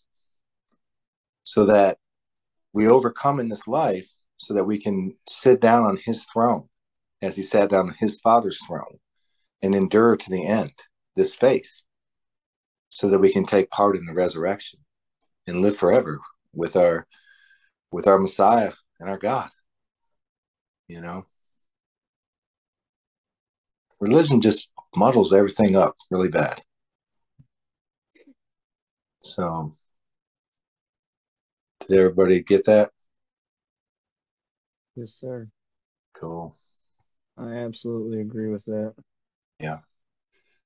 Religion definitely muddies everything. You know, we don't. One scripture you had read earlier, Jimmy, that I pointed out when you were reading it, it says that we would no longer stumble. Right. And so we all still stumble. Like, that's a huge, like, qualifier. Like, none of us are walking it out perfectly. And I mean, No. obviously, for this like Bible study right now because we all need to be taught and learn, from one another. Another scripture was real quick. I'm just going to read this. It says that he would cleanse you from all your transgressions. Which one was that? I don't remember which one I read, but he would cleanse you from all your transgressions. Means you're not going to sin no more after that. So. Real quick. So I want to ask Kayla, Tab, and Bo. Obviously, y'all are trying to get more studied on stuff. Do y'all have any questions, concerns, anything y'all want to bring up? Anything that y'all heard that y'all didn't agree with? Anything that y'all didn't understand? Is there anything y'all can bring up?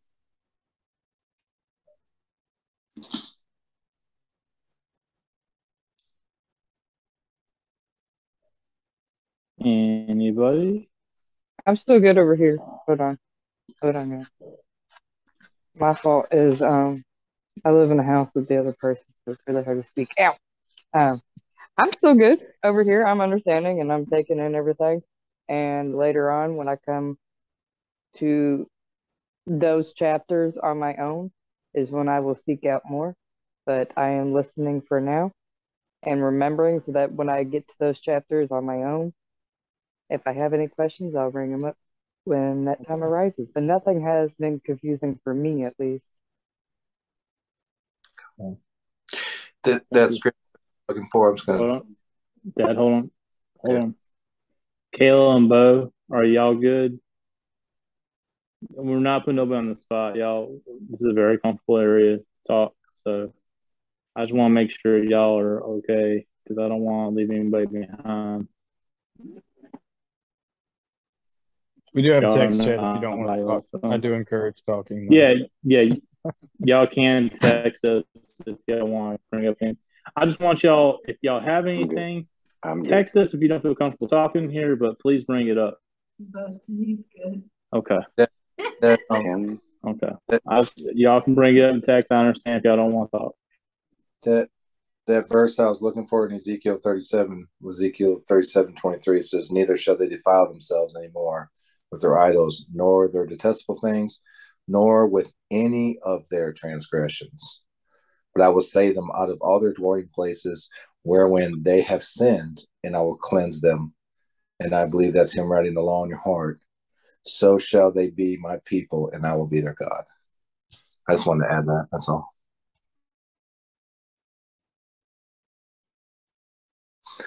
Oh, real quick, Timothy, I got a new phone, and I need to get that your YouTube site again because I was enjoying your content. Are you talking to me, sir? Yes, sir. I'm talking to you. Okay. Do you want me to post a link, or how's that work? Yeah, that's fine. Just post a link. Yeah, I got a new phone and all my channels got wiped out. That's not good. No. Did you have a? Oh, go ahead. I was just saying I have limited. You know what I can do? I can just I can share a video and then you'll have it, right? If I do that, just do a copy link and then put it in the chat, and then if you click on it, then is that all right or no? Yeah, that'd be good. Yeah. I don't know how to do it any other way. I'm kind of redneck hillbilly tech stuff. So. Understandable. Definitely understand I posted it to chat to everyone. Is it viewable? I got it. Thank you. Yes, sir. Thank you so much. I enjoyed tonight. I appreciate you guys keep giving me rain checks. I don't know, call it undisciplined or ADHD or constantly behind the 8 ball or whatever you want to call it. But it's hard to suddenly, hey, look, stop moving and sit and sort this out with your congregation. Today, thankfully, I caught the notification. So it was really enjoyable. While I was working on my electric fence, I was enjoying hearing and listening and growing. So, yeah.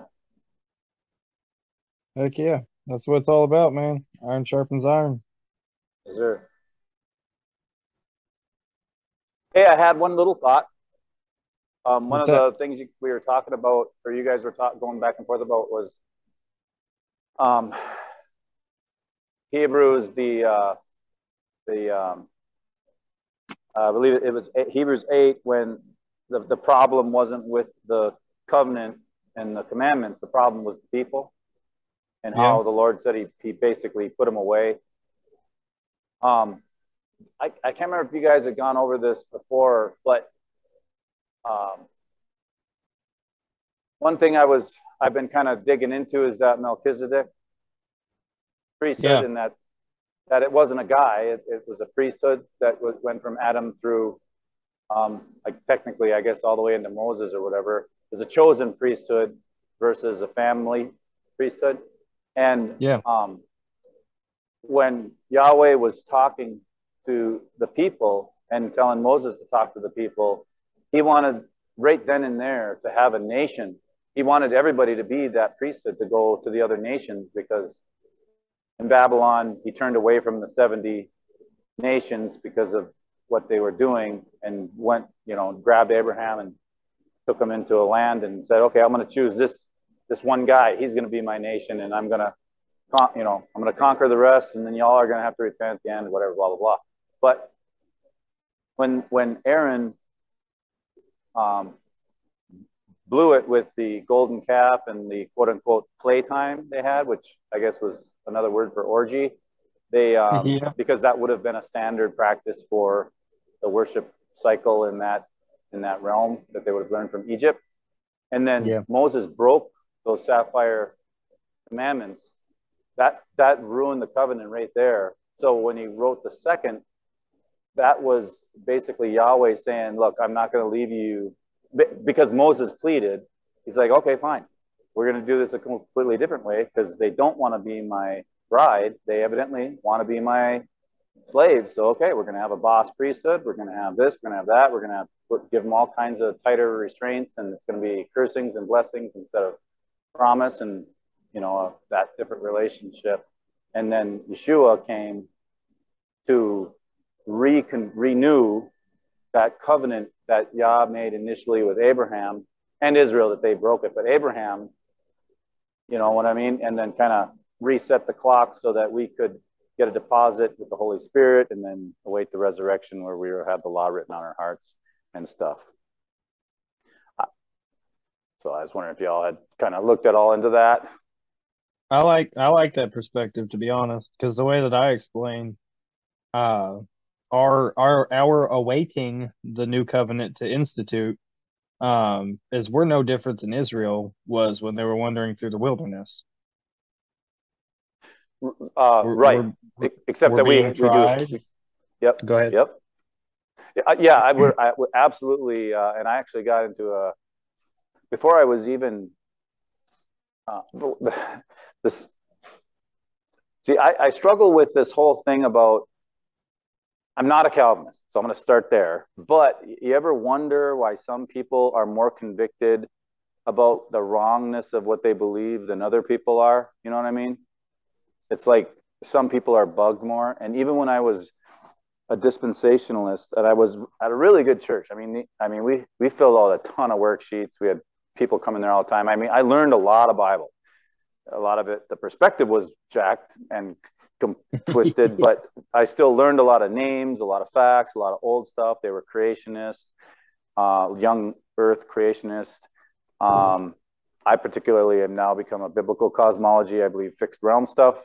But regardless, they were, there was a lot going on there to feed your spirit, right? But when I talked to one of the lead pastors, and I'm like, why does it feel like we're Israel?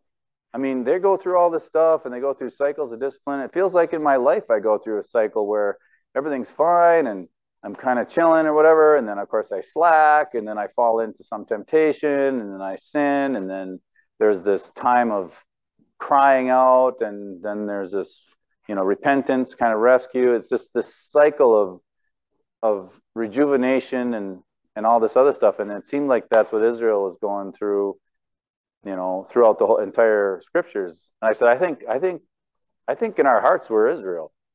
in a way, some weird way. It's like a little kid trying to explain a big concept that I didn't have all the fancy words and all that, but I said that stuff, and he's just like, no, we're not Israel. We're the church. I'm like, I get that, but doesn't it feel like when you sin, you go through that discipline, and they went through discipline, and then you get quiet, and then they got quiet, and you have success, and they had success, and then you get lazy, and they got, etc.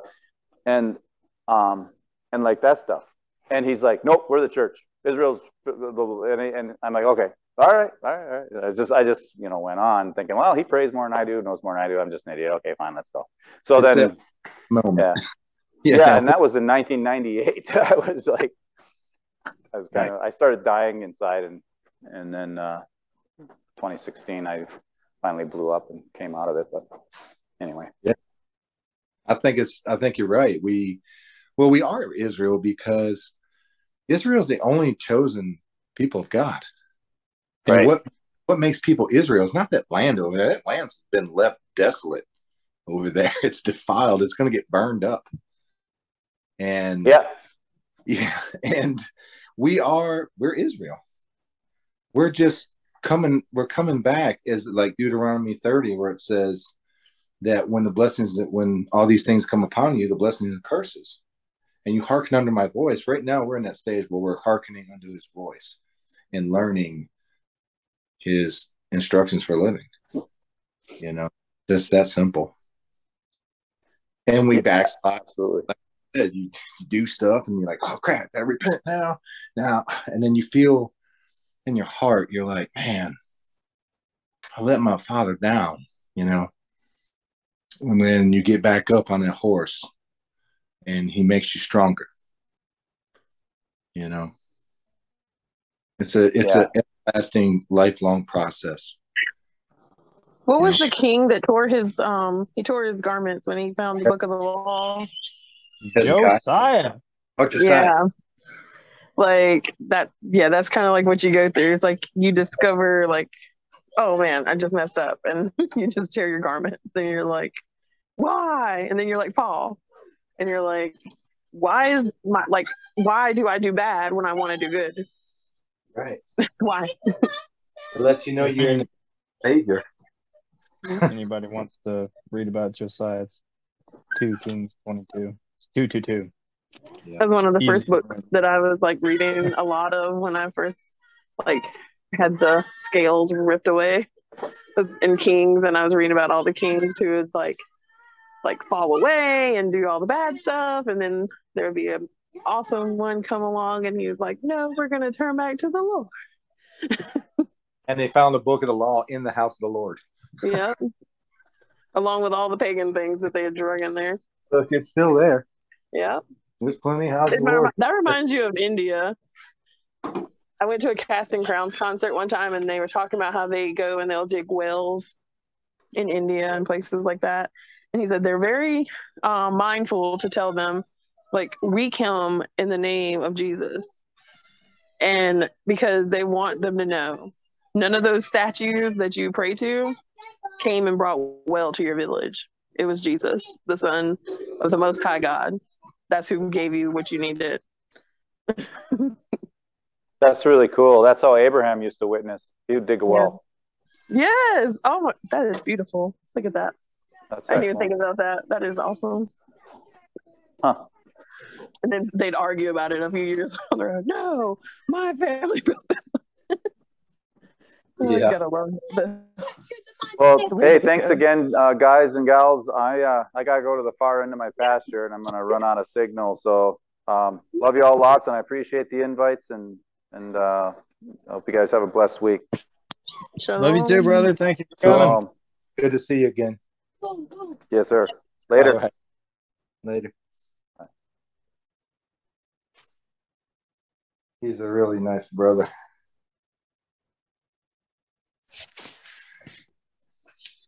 Anybody else any comments or anything? Where'd Joseph go? I've heard that perspective he was talking about before about the priesthoods and stuff being added after the covenant.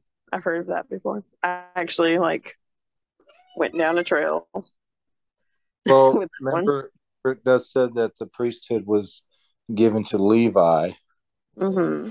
in the book of Malachi. Malachi Mm-hmm. 2. It says the priesthood was given to him. Yeah. And so there's got to be something there because it's only handed down through the family, and Aaron was of the tribe of Levi. Right. So was that already ordained in the heavenly tablets that that was going to happen that way, and then the Melchizedek was something given, ordained by God to that person personally? I think Melchizedek is the angelic priesthood that coexists actually with the Levitical priesthood. It's just the heavenly priesthood. All right. That's what my theory is. Like when it says that because of a change in the law or a change in the priesthood, there's a change in the law, or however it's worded. I'm probably getting it mixed up. Yeah, on the Judah.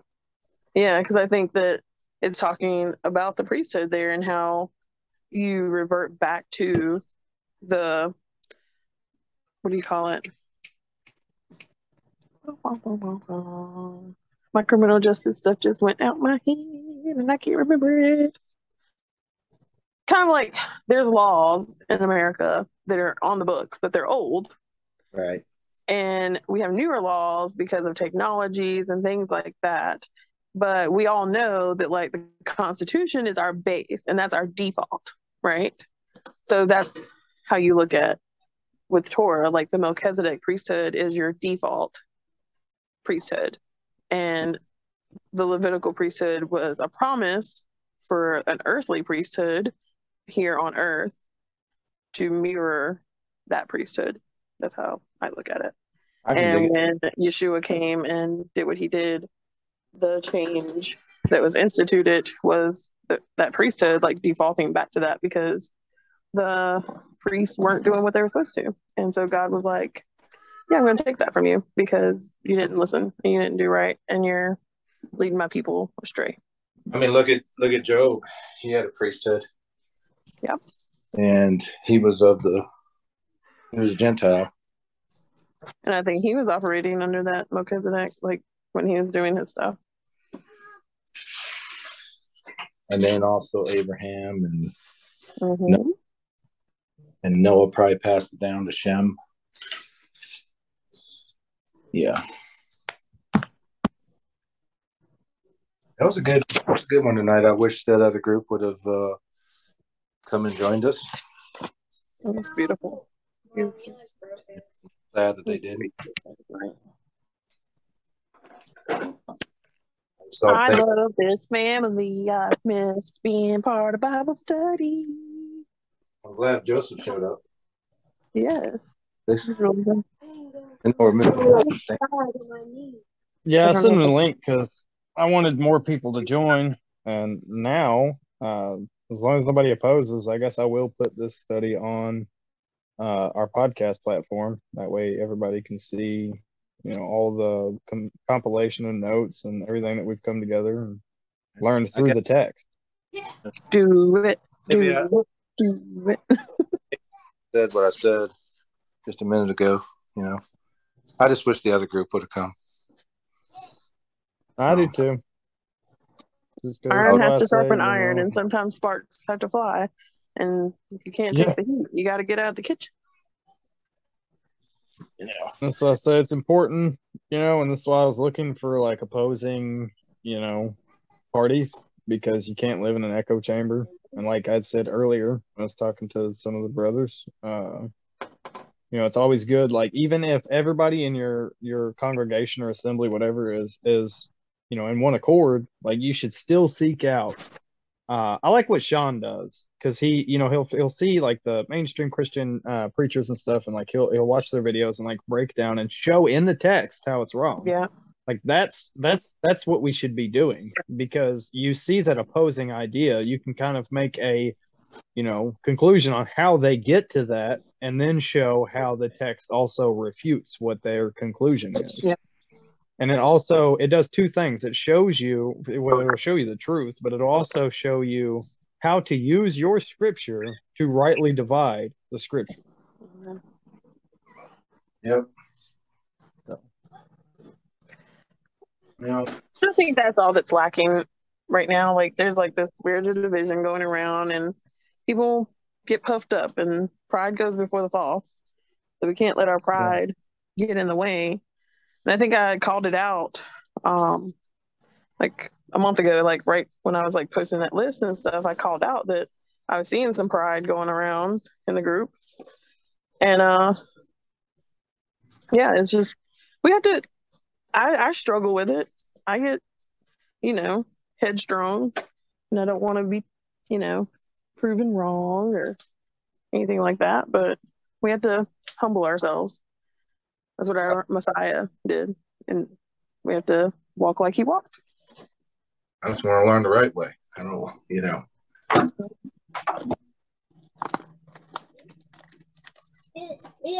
Test everything. Yes. That 19 Streets used to say. That's what they still say. Test everything. Everything. What Zach say? Go home, read your Bible. They have the Yeah. And they have division with Adam Fink, but they still talk. That's the thing. Yeah. It's still, you close that door of communication. There's a problem with that. Yeah. Yeah. But we should be closing. The Father doesn't want anybody to go astray. Now, guys, I'm gonna jump off here. I gotta go. I had a lot more scripture. Hey, send me those notes, bro. Yeah, let me make it so they can read them.